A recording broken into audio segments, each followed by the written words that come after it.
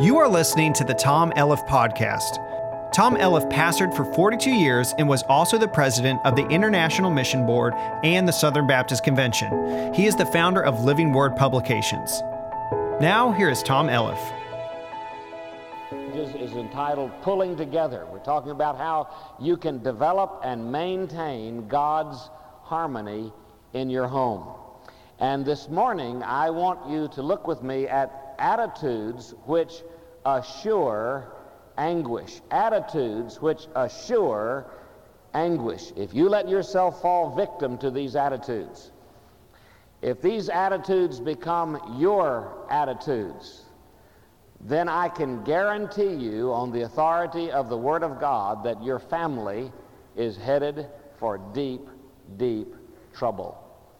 And so this morning we're going to be looking at these attitudes which assure anguish, and then we're going to be looking at God's answer for them. You have your Bible open to Genesis chapter 3. Let's stand together. And if you don't happen to have your Bible with you, the words will be up on the screen. I'd like for us to read these scripture verses aloud together.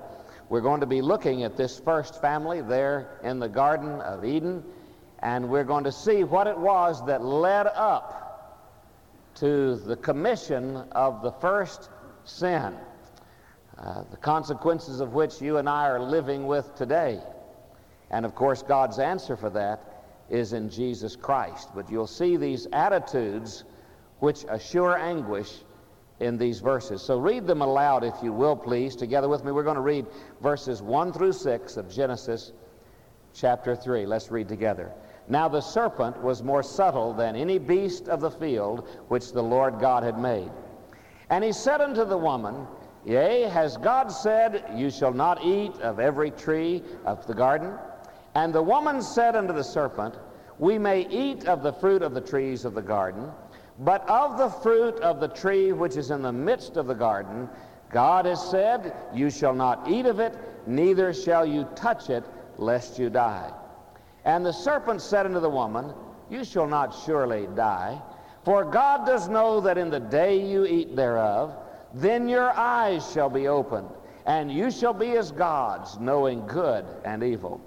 And when the woman saw that the tree was good for food, and that it was pleasant to the eyes, and a tree to be desired to make one wise, she took of the fruit thereof, and did eat, and gave also unto her husband with her, and he did eat.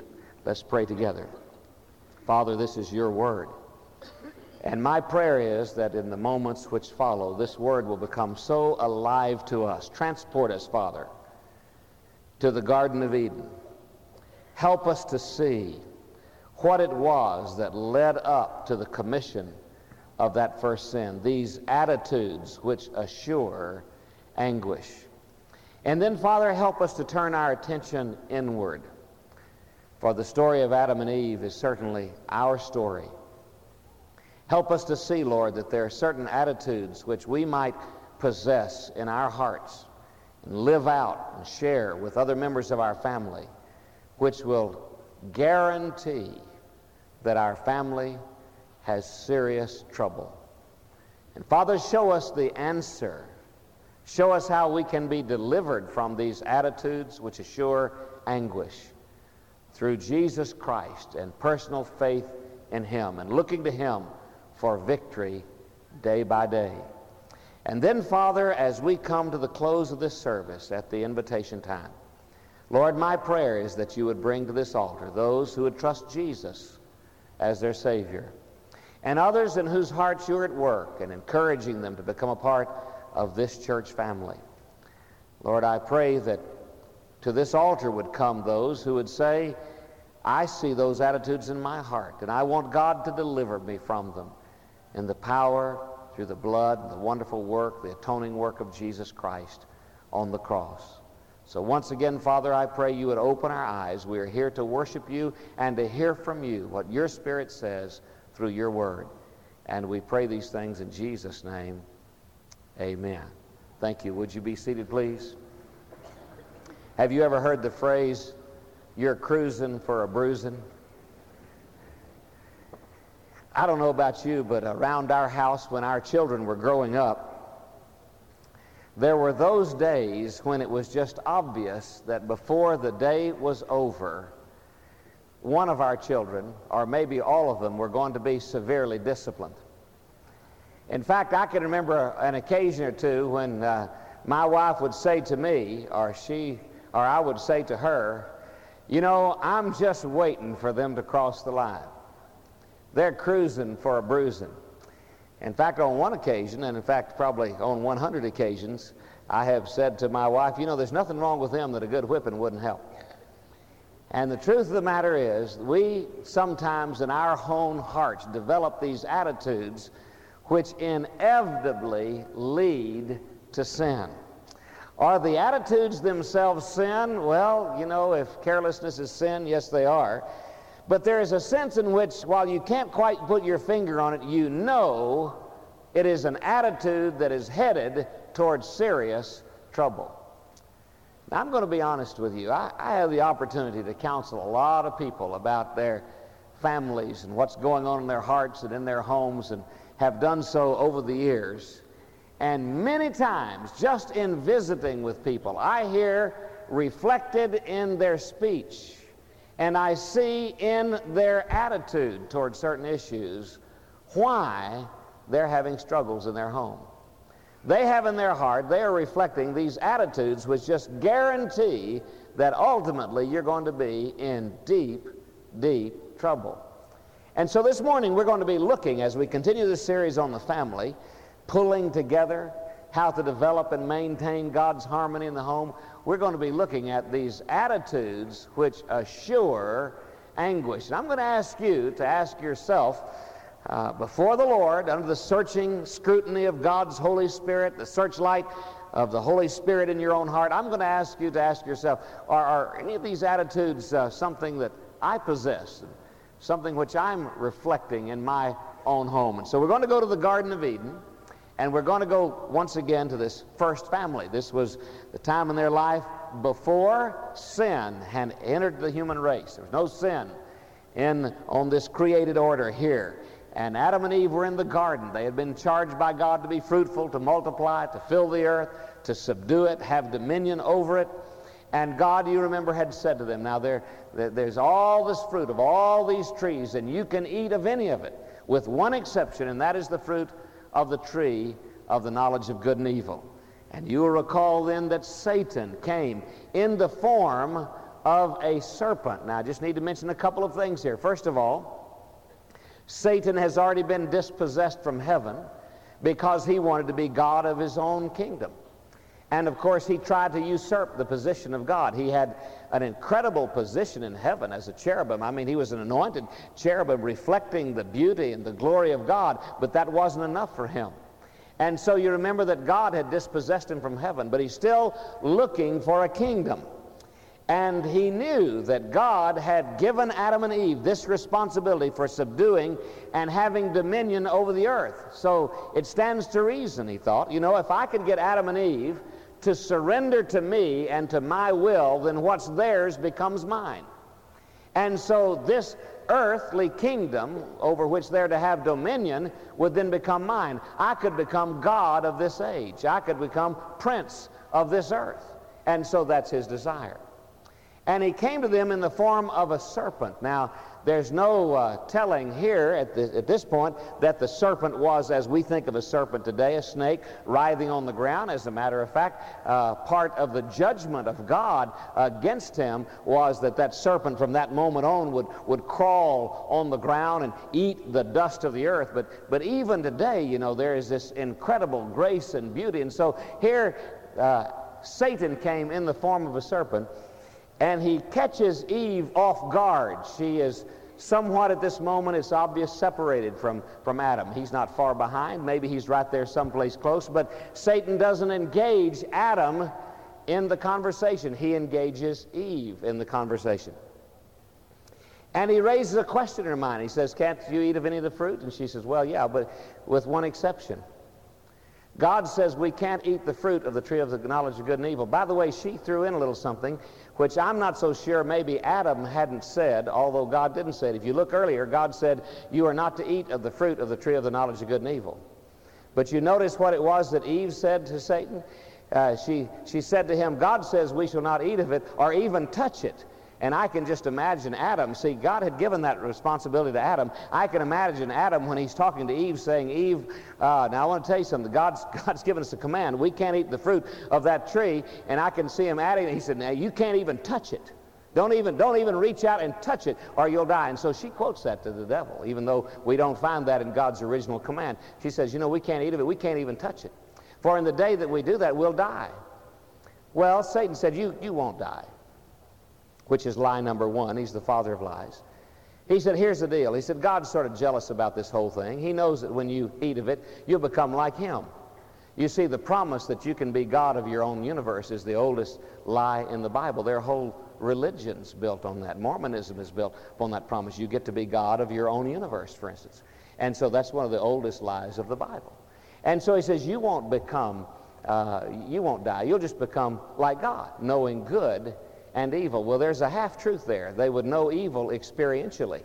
Up to then, they had experienced good. They would know evil. They would know it experientially, which they had not known up to that moment. And then he appealed to her physical senses. The Bible says when she saw the fruit, that it was good for food. Here's the taste.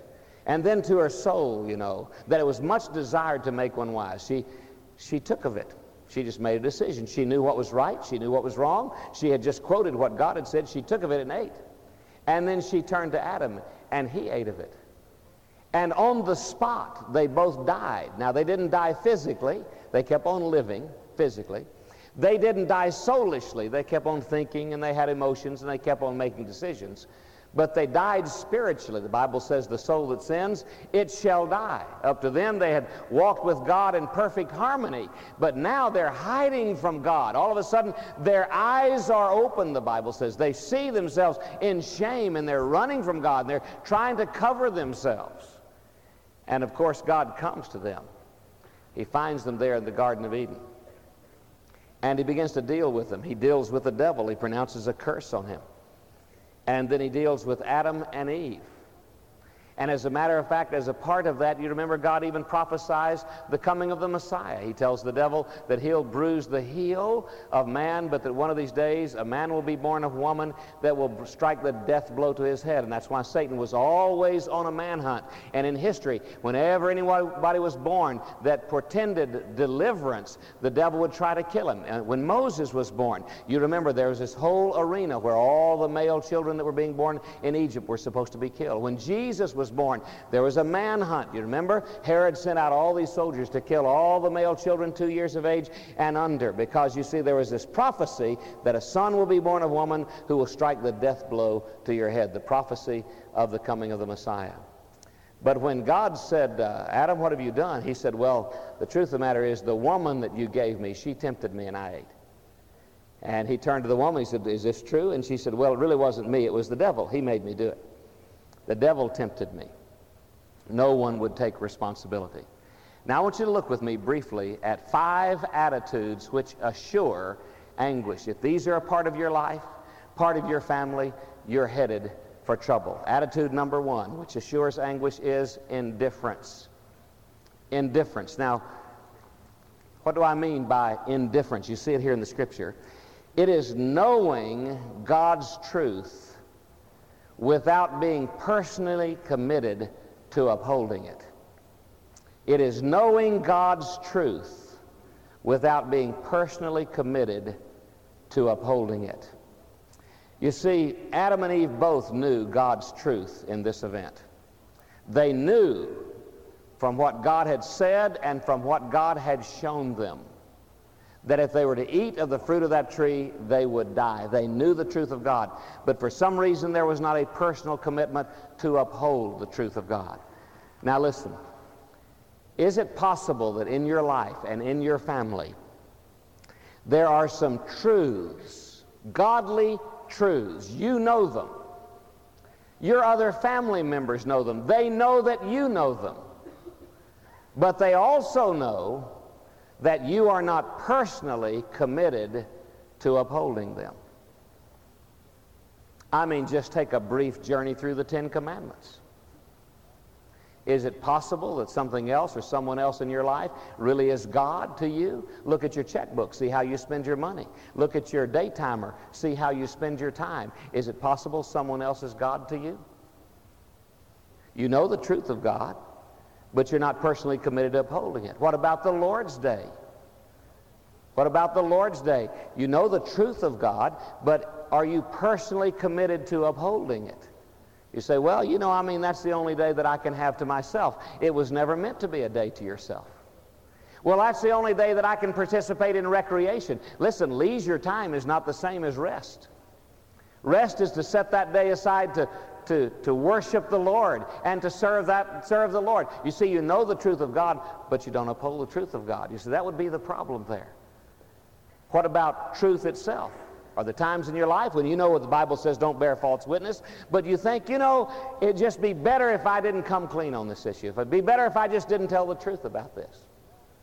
What about covetousness, wanting what others have, wanting what doesn't belong to you, and saying, I won't be happy until I have it, knowing the truth of God, but not upholding it, not personally committed to upholding it? What about moral purity?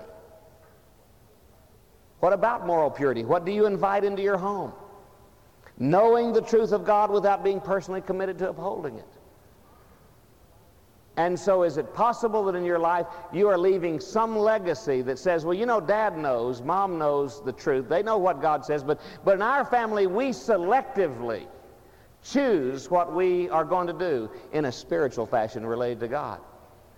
It ought to be true in your family that if they know you know something to be God's truth, they also know that you will bow yourself to upholding it. And so the first attitude that assures anguish is to know the truth of God. Somebody comes in and says, Daddy, you ought not to do that. Or we ought not to go there. Or you ought not to watch that. Or we ought to be in church. Or we ought to be good stewards of our resources.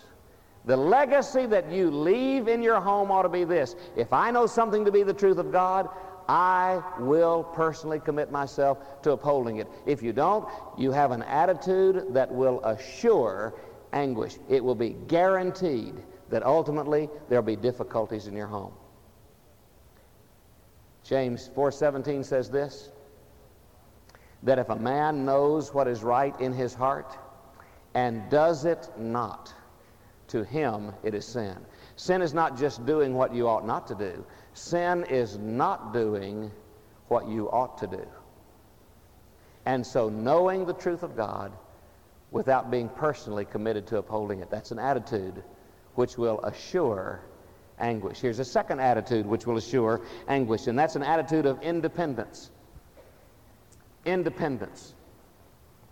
That's such an emphasis in our nation and our society, isn't it? I'm my own person. Nobody's going to tell me what to do. I'm going to make the decisions on my own. I'm not going to let anybody else run my life. I'm going to be captain of my ship. Nobody's going to boss me around. We have this independent spirit. Well, Adam and Eve had an independent spirit.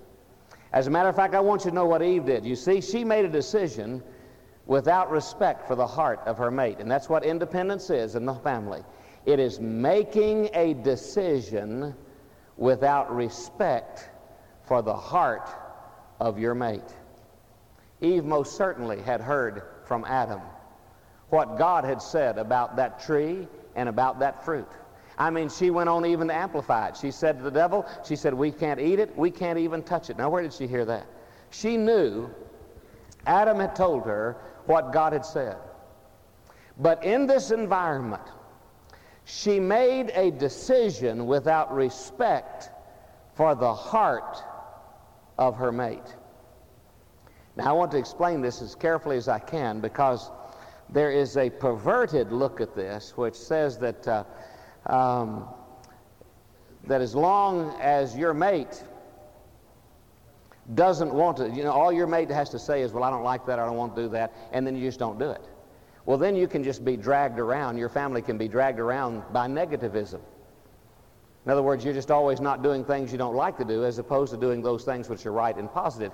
And we're not always right. We're not always perfect. I can show you some illustrations. For instance, it was Abraham who listened to the heart of his wife and went right into sin by committing moral sin with Hagar. I mean, there's a sense in which we suffer for that insistence on her part. And I can show you other examples in the Scripture. Husbands and wives are not always 100% right about everything. But now here's what this means, and I pray you'll listen carefully to this. It's so very, very important.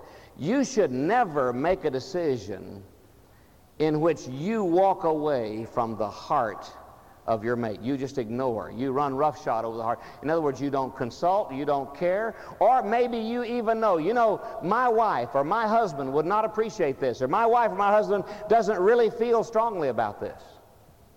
And somehow, so often in our society we say, well, she didn't want me to do this, but I had to buy this. Or he didn't want us to go there, but I'm already made reservations. The truth of the matter is, so many couples are separated in hearts, although they live under the same roof, because of this spirit of independence, not caring how your partner feels. A long time ago, my wife and I made a decision that neither one of us would press forward in some direction unless it had the endorsement of our partner's heart. That if we had one partner who said, I don't feel good about that, I don't feel right about that, that meant one of two things. Either we didn't need to do it, or we needed to wait until God brought assurance to the heart of that husband or to the heart of that mate. Now, I want to tell you something. God has saved us from some serious trouble on more than just a few occasions. Just because one of us was not hearing God like the other of us was hearing God. And there's a reason God puts us together in families. And so an independent spirit says, I don't care what my wife says.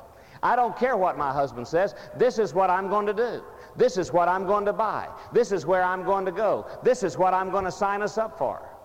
Men come home and tell their wives, well, I've decided to take a new job. We're moving. Or men come home and their wife will say to them, look, I bought the following, or I signed us up for this, and totally ignore the heart or the spirit of your mate. And you become farther and farther and farther apart. And so a spirit of independence, making decisions without respecting the heart of your mate, is an attitude that will assure anguish. Eve made a decision. She didn't take into account anything that Adam had said, other than to know that he had expressed that they should not eat of that. They shouldn't, as she said, even touch it. Here's a third attitude that will assure anguish in your home: irresponsibility. Irresponsibility. What does it mean to be irresponsible? I believe there's a sense in which Adam was irresponsible. You see, irresponsibility is allowing a family member's destructive behavior to go unconfronted. Allowing a family member's destructive behavior to go unconfronted. We don't find any record here that Adam said, Eve, wait, don't do that. Or when tempted by Eve, when handed the fruit by Eve and said, here, I've eaten of this, you eat of it, saying, no, Eve, I've told you, I can't do that. That's wrong. That's wrong in the guise of God. Allowing a family member's destructive behavior to go unconfronted. You know something that I see because of all of the perverted approaches to child rearing that you can read about these days, and you have all these people that stay up all night and they talk giving advice that doesn't come from the Bible, and people go out and try to practice it in their home and they meet disaster. But you know what I discover so many times?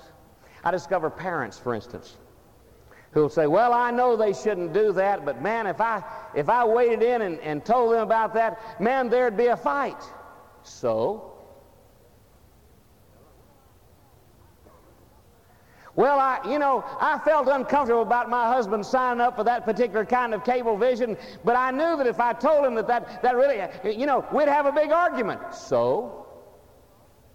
You say, well, you're not for fights or you're not for argument. Well, I'm definitely not for failing to confront evil in the life of a person.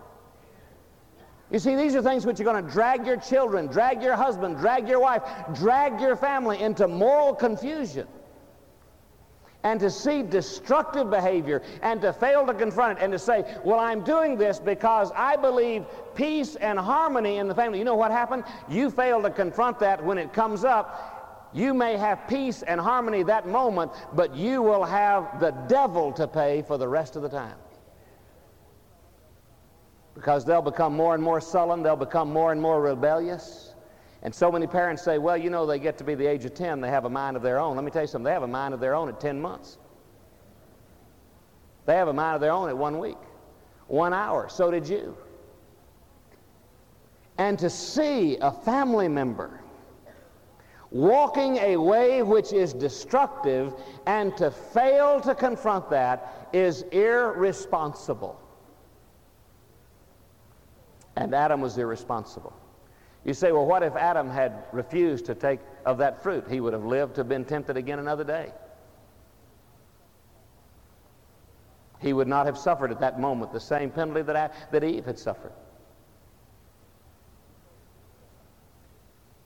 And so to see a family member beginning to walk a pattern, beginning to run with friends, beginning to adorn themselves in such a way, beginning to express an attitude, husband, wife, son, daughter, mother, father, to see them begin to follow a pattern of destructive behavior and not to confront it is irresponsible, and it assures anguish. Attitude number 4, which assures anguish, is an attitude of iniquity. And this happens so often. What is that? It's participating in godless behavior on the basis of mutual consent. Well, she did it, I'm going to do it, said Adam. Iniquity, participating in godless behavior on the basis of mutual consent. I can't tell you how many homes are destroyed because of this attitude right here. Well, a man told me one time, my wife is leaving me for another man. And I said, well, let's just talk about what's been going on in your family. I said, just tell me what you and your wife did in terms of your, together in terms of leisure activities. He said, oh, a lot of times we go out and rent movies, bring them home. I said, were these clean, moral, highly uplifting? He said, well, Brother Tom, he said, but just because, we wouldn't go to an R-rated movie or an X-rated movie, we wouldn't do that, but it's just my wife and I together, what harm is that? What harm is that? What harm is that? To look through the peephole and be a voyeur of others' sexual perversion? Now listen carefully. What harm is that? It destroyed his marriage. She knew that he didn't have eyes only for her. He knew that she didn't have eyes only for him. What harm was that? Couples get married and say, well, we like to do this, or we like to do that, or we like to go to these places. Or, we both agreed we were going to buy this. We weren't going to let this get out of hand. We were going to have this, or we were going to subscribe to this. We weren't going to let this get out of hand. We sat down, we had to talk about it. Listen, participating in godless behavior is just that. It's sin, no matter how many people in your family think it's okay. And just getting someone else to agree with you to participate in that does not make it right. I can't tell you how many families are being destroyed right now by the internet. You say the internet destroying families? Well, yeah, it's a vehicle the devil is using. Families are crumbling. People get into relationships on the internet. Husbands are leaving wives. Wives are leaving husbands for these cyber romances. And to see that and not to put a check on that is both irresponsible and it is iniquitous. It's like putting a gun in the hand of a family member, putting a cartridge in the chamber, letting them aim it at their head and not telling them don't shoot. Or saying, well, be careful with it. An attitude of iniquity, it will assure anguish. And then a fifth attitude that will assure anguish in your family is impenitence. Impenitence. What is that? It's choosing to excuse sin rather than repent. My, we've had a big lesson in that, haven't we? Choosing to excuse sin rather than repent. What do those following verses say there in chapter 3? Well, God confronted Adam and Eve. And Adam said, well, you know, it's the woman. She may be doing this. But not only that, God, it's the woman you gave me. If you didn't want me to have sin, you shouldn't have given her to me. It's sort of your fault, God. You know, people say, well, if God didn't want me to fulfill these desires, he wouldn't have given them to me. He gave them to you, but he also gave you the perimeters within which you could properly fulfill them. And so the Lord spoke to the woman. What about you? She said, well, the serpent, the devil made me do it. And so nobody wants to repent. Do you know why some marriages are at a standstill and are beginning to crumble? Because of a violation of Proverbs 28:13, which says that a man who covers his sin shall not prosper. The word for cover there is sort of like you fluff up a pillow to make it look like nobody's been sleeping on it. It says, a man who covers his sin shall not prosper. The word means make progress. But whoso confesses and forsakes shall have mercy. Confession, repentance, confession, saying what God says, repentance, an about face. That's the person who will have mercy. And so as long as there is in your home this refusal to take responsibility for sin, and repenting of it, and turning from sin, and instead excusing it, well, everybody else does it. Well, if I wouldn't do this, I wouldn't get the promotion. Well, if I don't go there, I won't be popular. Well, if I don't let my children do that, they won't think I'm a neat parent, because their friends do that. Excusing it instead. And if you have this attitude where you fail to face the truth and face up to it when you're caught and confronted, and the Holy Spirit begins to convict you, and maybe nobody else knows about it but you and God, but God says it's time to quit. He blows the whistle on your heart, and you refuse to go to somebody else and seek their forgiveness. And instead you try to excuse it. You try to say, well, it was the circumstances. It was what was happening then. And you don't face up to it. And you don't repent. That's an attitude that will assure anguish. Now, the answer for every one, now listen carefully, the answer for every one of those attitudes, your way out, your way of deliverance is in Christ. You may say, preacher, every one of those attitudes is in my family. Indifference, irresponsibility, iniquity, impenitence. I'm insensitive to other members of my family.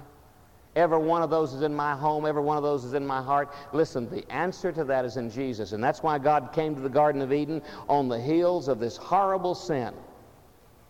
And he said, listen, the hope for you is in a Redeemer, a Messiah. One of these days, he's coming. You look to him. He will die on the cross. And with his death on the cross, he'll pay the wages of sin, which is death. And I will raise him up from the dead, and he will give you eternal life, and he'll give you the capacity to have victory over sin. And so you may look in your own heart, in your own home, and say, we have those attitudes which assure anguish. If so, I want to encourage you. You look to Jesus this morning. You turn to him. He alone has the answer, but he does have the answer. And in him you can have victory, you can have cleansing, you can have forgiveness, and you can have victory in your life and in your home. Let's pray together. Father,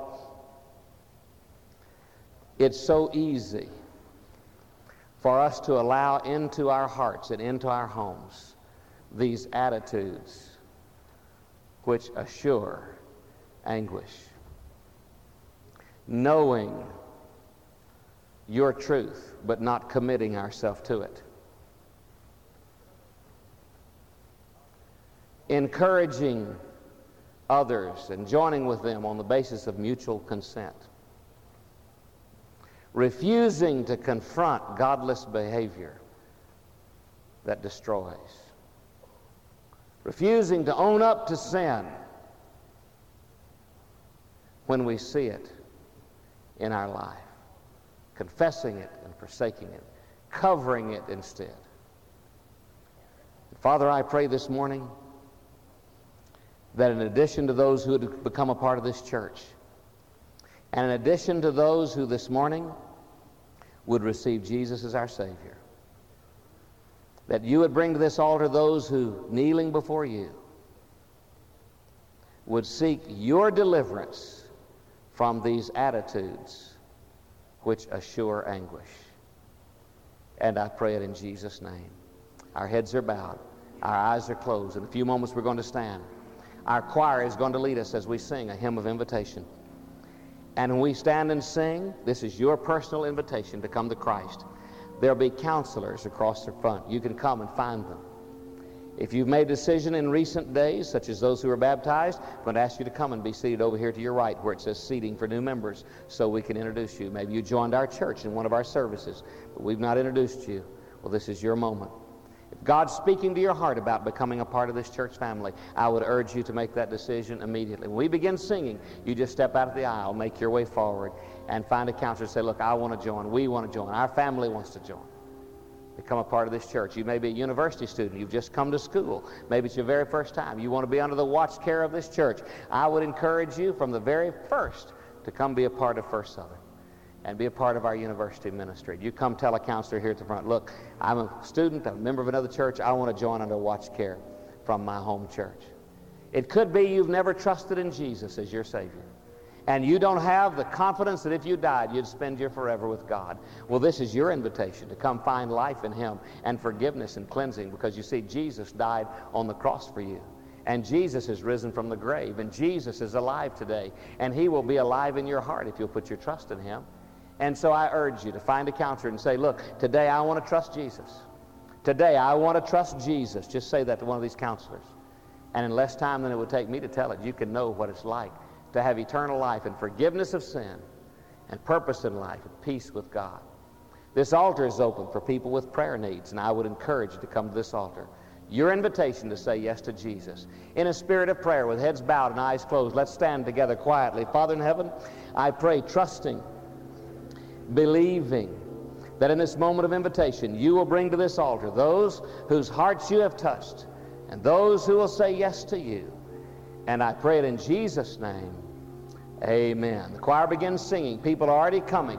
Would you join them right now? I want to say yes to Jesus. We want to say yes to Jesus this morning in this